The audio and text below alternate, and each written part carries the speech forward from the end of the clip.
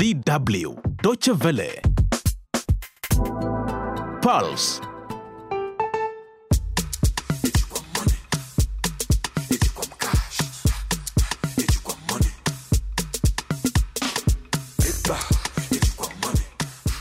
Hello and a warm welcome to this jam-packed edition of Pulse. I'm Eunice Wanjiru in Bonn, Germany. In today's program, Uganda urges its youth to go back to the earth and embrace agriculture. Let's make agriculture cool. And how do you do that? You need to, first of all, have youth access land. They must access affordable credit.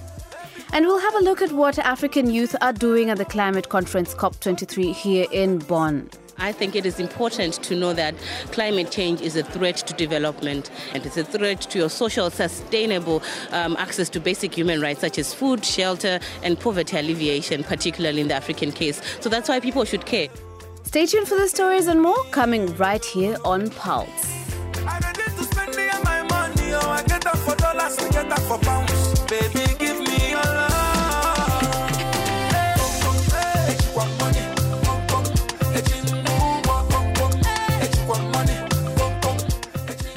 Uganda is mainly an agricultural country, and agriculture employs just over a quarter of the country's population. However, young people don't see it as a future employer, despite unemployment rates being much higher for those under 30. According to the Ministry of Agriculture, the negative attitude towards farming, limited access to markets, and the lack of policies for youth involvement are leading factors in why young people appear to find the agriculture sector unattractive. But some young people are trying to change that. Frank Yiga went to meet one of them. 22-year-old Frank Ludovic Sentamu is busy in a food incubation center manufacturing different juices. He is a university student pursuing a degree in architecture. Although financial constraints first forced him into this job, he found that agriculture itself started to open its doors. So what brings me here exactly is not because I really had passion for it, but it's because I was between a rock and a hard place. I had some issues that required finances and I didn't have the finances, so I just thought of something to do and I ended up coming here. And I found passion in it. I found it is very interesting and I found it can make money. And I feel actually even after school I will even still do it. I do different types of juice. We do mango juice. We do another one called mango and passion fruit juice. And then we do a cocktail which has mangoes, passion fruits, oranges, carrots, ginger, and beetroot. But not everyone agrees with Sentamu. Jackie Namusisi is a young accountant in a local commercial bank. Sitting in an air-conditioned environment, she can't imagine any conditions which would entice her to join the agriculture sector. I enjoy my profession as a corporate lady, and there is no way I would substitute it with agriculture. First of all, farming is a peasantry stressing practice which requires patience. And it takes a lot of energy and time I don't have. And there is no guarantee it will yield results because what I know, agriculture is sometimes unpredictable. Anyway, but as an accountant, I earn a guaranteed income and I am comfortable here. And by the way, all of us want to be farmers.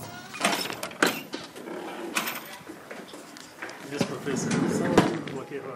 But Jackie Namusisi's assumptions are wrong, or rather outdated, says Makerere University professor John David Kabasa. He believes that farming needs a rebrand in Uganda. That way, it may even be able to win over people like Jackie. We have to get the right name for the occupation. Do we take it as farming or is it a business? It is maybe food production business. So we are looking through the right names to ensure that it is a profession that is attractive by its name and by its practice and by policy across the country. Well, money is there in farming. A person working in the bank will be paid 500,000 Uganda shillings, 800,000 Uganda shillings. That is equivalent to one cow that you have sold. So if you get that in 12 months, that is 10 cows. But somebody who is breeding goats and raising chicken will get more money than that. One chicken costs 30,000 shillings. If you have 1,000 chicken, you have already close to about 30 million. So you really can get more money out of farming.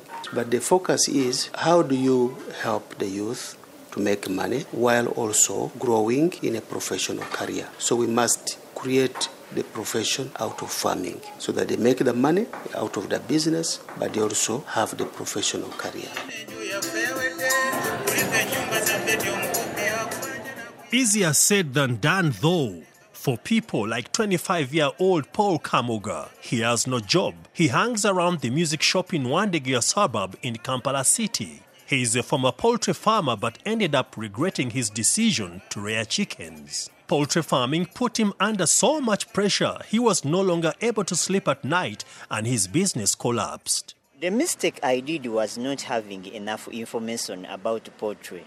Before I started my business, almost all chickens died, and I sold others to close the farm. The challenge I faced was many, like buying fake feeds. The food was sometimes expensive, and the expired drugs on the market. But the worst experience was thieves. Thieves! They made it a habit to steal my chickens in the night till I got fed up. I can never try poultry farming again. Professor Augustine Nwagaba is an international consultant for economic transformation in the African region. He agrees that farming can be risky and needs to be reorganized to make what happened to Paul be the exception rather than the norm. The way the agriculture is organized is very risky. There are no good technologies used to attract the youth. The agricultural sector is riddled with what we call supply side constraints. These are things like drought, lack of irrigation. And the youth, for them, as you know them, they want something which is quick. And what we discovered is that the youth would not have also liked to be in football betting, to be in drugs, to be in a pool table at 7 o'clock in the morning. They also don't love that. But what they are finding is that it is not attractive for them to be in agriculture because of it is risky. There is poor technologies, they are using rudimentary equipment, there are no agricultural infrastructure that is controlling production, no irrigation systems, they cannot be assured of markets, and there are a lot of losses. So, let's make agriculture cool. That's the term we are using, making agriculture cool. And this is the concept they like. And how do you do that? You need to, first of all, have youth access land. They must access affordable credit. Then 3 is that you must find a market for them. We are even thinking of introducing agriculture insurance. Behind all talk of rebranding and making farming sexy is a much more serious reality. Agriculture remains one of Africa's biggest economic sectors. It provides food for many of the population and needs to retain employees for its future development. According to a report by Deloitte, in 2016, it accounted for 69% of the economy and employed just over a quarter of the population. The powers that be are hoping to increase that figure and make agriculture pay for everyone. For DW, this is Frank Yiga from Uganda. As Uganda is working on rebranding agriculture to make it more attractive to the youth, delegates across Africa gathered for the latest round of international climate talks here in Bonn. Young African leaders and experts are hosting their own side events to draw attention to their own fight against climate change while highlighting the importance of African youth getting involved in the process. This also comes at a time Africa's rapidly growing young generation is viewed by some as a precursor to a range of serious problems across the continent, ranging from unemployment to further migration crises. But they could very well be the key to confronting one of the biggest challenges of our time, climate change. This report by Ineke Milt is now presented by Eddie Micah Jr. Support for climate change action among the African youth has grown considerably as they actively work to raise awareness in their communities and hold their governments to account for inaction. Maureen Sigauke, co-founder of the community-based organization Green Active Citizens Trust in Zimbabwe, explained to DW why young Africans should act now to secure their futures when the effects of climate change will be more clearly felt across the continent. I think it is important to know that climate change is a threat to development. It's a threat to your job security. If floods happen, it can threaten your job. It's a threat to human rights. It's a threat to economic development. It's a threat to your social, sustainable access to basic human rights such as food, shelter, and poverty alleviation, particularly in the African case. So that's why people should care, because everything that we know can change if climate change goes unabated. Sigauke also believes younger generations are better prepared to lead the charge on climate change adaptation and resilience, not only because of their numbers, but because of their tech savviness. Climate action is going to be premised on technological transfer and infrastructure development. And who better knows the technology and cyberspace better than young people? So it's one of the reasons that I think that we are most equipped to lead, as we're already doing, within the climate action that we seek to embark on. Yeah. Many African countries have already implemented policies designed to mitigate the effects of climate change and clean up the environment, most notably with Kenya's recent introduction of the world's toughest plastic bag ban. But some African observers at COP23 believe that the issue is still not being taken seriously enough. Laurent Sommet is the Director of Policy and Partnership at the World Wildlife Fund, WWF Africa, and is based in Cameroon. He thinks that more still needs to be done. Climate change is a question of survival for Africa.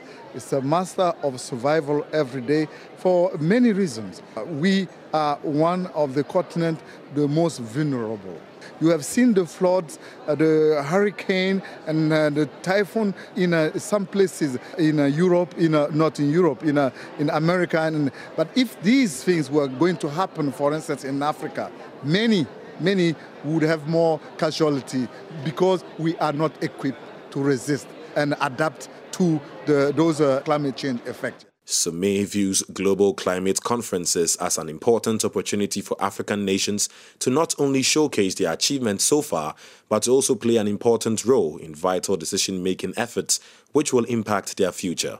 We know what it matters for us here. We have to be there. We have to be at the table to discuss. We should not miss this opportunity that's offered. Because if you are not at the table, decision will be made. And we don't want to see that happening again. Because we have missed certain opportunity to influence the history. And we don't want to repeat this mistake again. That report was compiled by Ineke Mills. Nobody wanna see you rising, and when they do, they don't even like it. They just wanna see you deep in crisis. Drive us off, you don't need a license. Holler her, she can even ride it. Go ahead, move your feet just like this. Then he showed me the latest. We walk over them haters. Now what you do, man, You're listening to Pulse with me, Eunice Wanjiru. Still to come, speed dating for businesses. Now watch me do my zonto. We walk over them haters. Now what you do, man,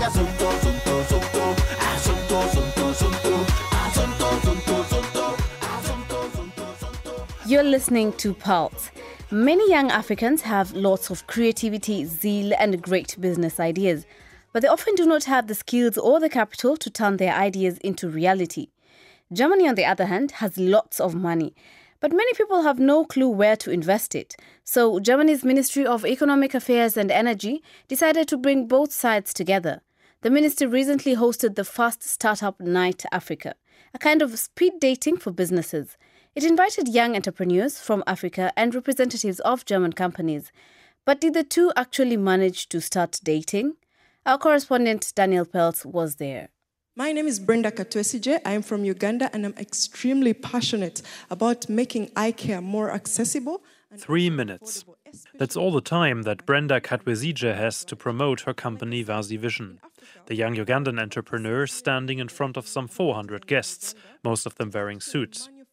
Germany's Minister of Economic Affairs and Energy is smiling at her from the front row. They're affordable, they're durable, they're strong, they're cool. I think I really look cool. And the best part is, thank you. Brenda certainly manages to capture the attention of her audience. She founded Vazi Vision last year. The company has come up with an app. Ugandans can use it to measure their eyesight. The app transfers the results to Vazi Vision's office in the capital, Kampala. The customers then get a pair of glasses. Brenda says they cost up to 80% less than those bought in a shop. She got the idea to start Vazi Vision when she was in need of new glasses some years ago. I actually used to work for a consulting firm, and I had insurance at the time, so I went to get myself a pair of glasses, but it was so expensive, really, really expensive. And even if I had insurance, I had to top up.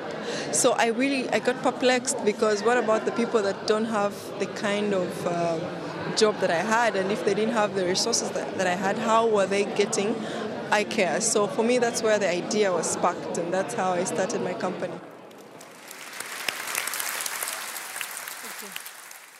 Brenda gets friendly applause from the audience when she's done with her presentation.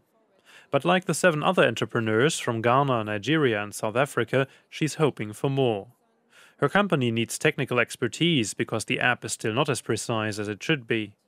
And it needs capital so the business can expand. If things work out, she could soon have both. Eric Young, a tall, lean man, is standing just a few meters away from Brenda.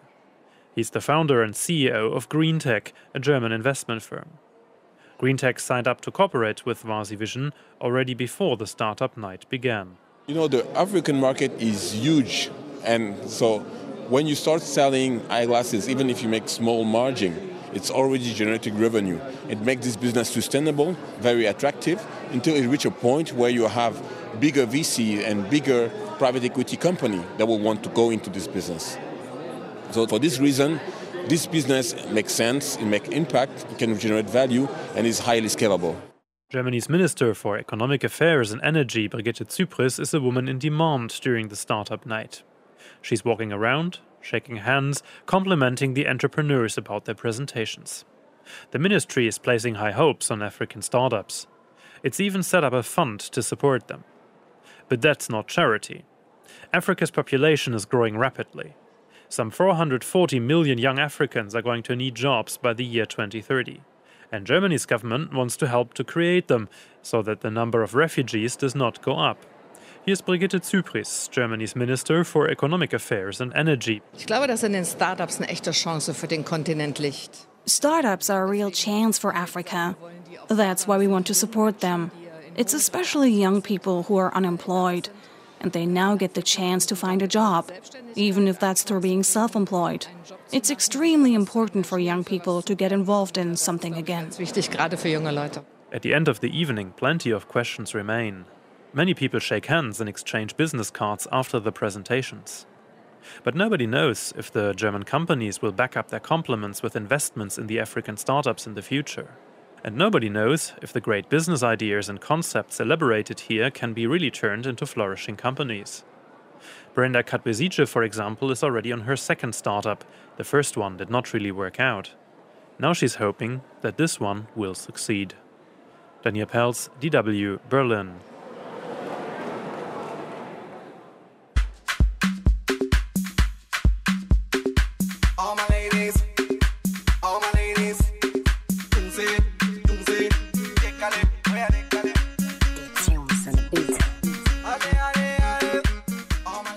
And that brings us to the end of this week's edition of Pulse. We hope you've enjoyed the show. Don't forget to follow us on Facebook. Just look for DW Africa and make sure to leave your comments there. Thanks to our studio team and thank you for tuning in. Join us again next week for another jam-packed edition of Pulse. I'm Eunice Wanjiru, wishing you a great week ahead.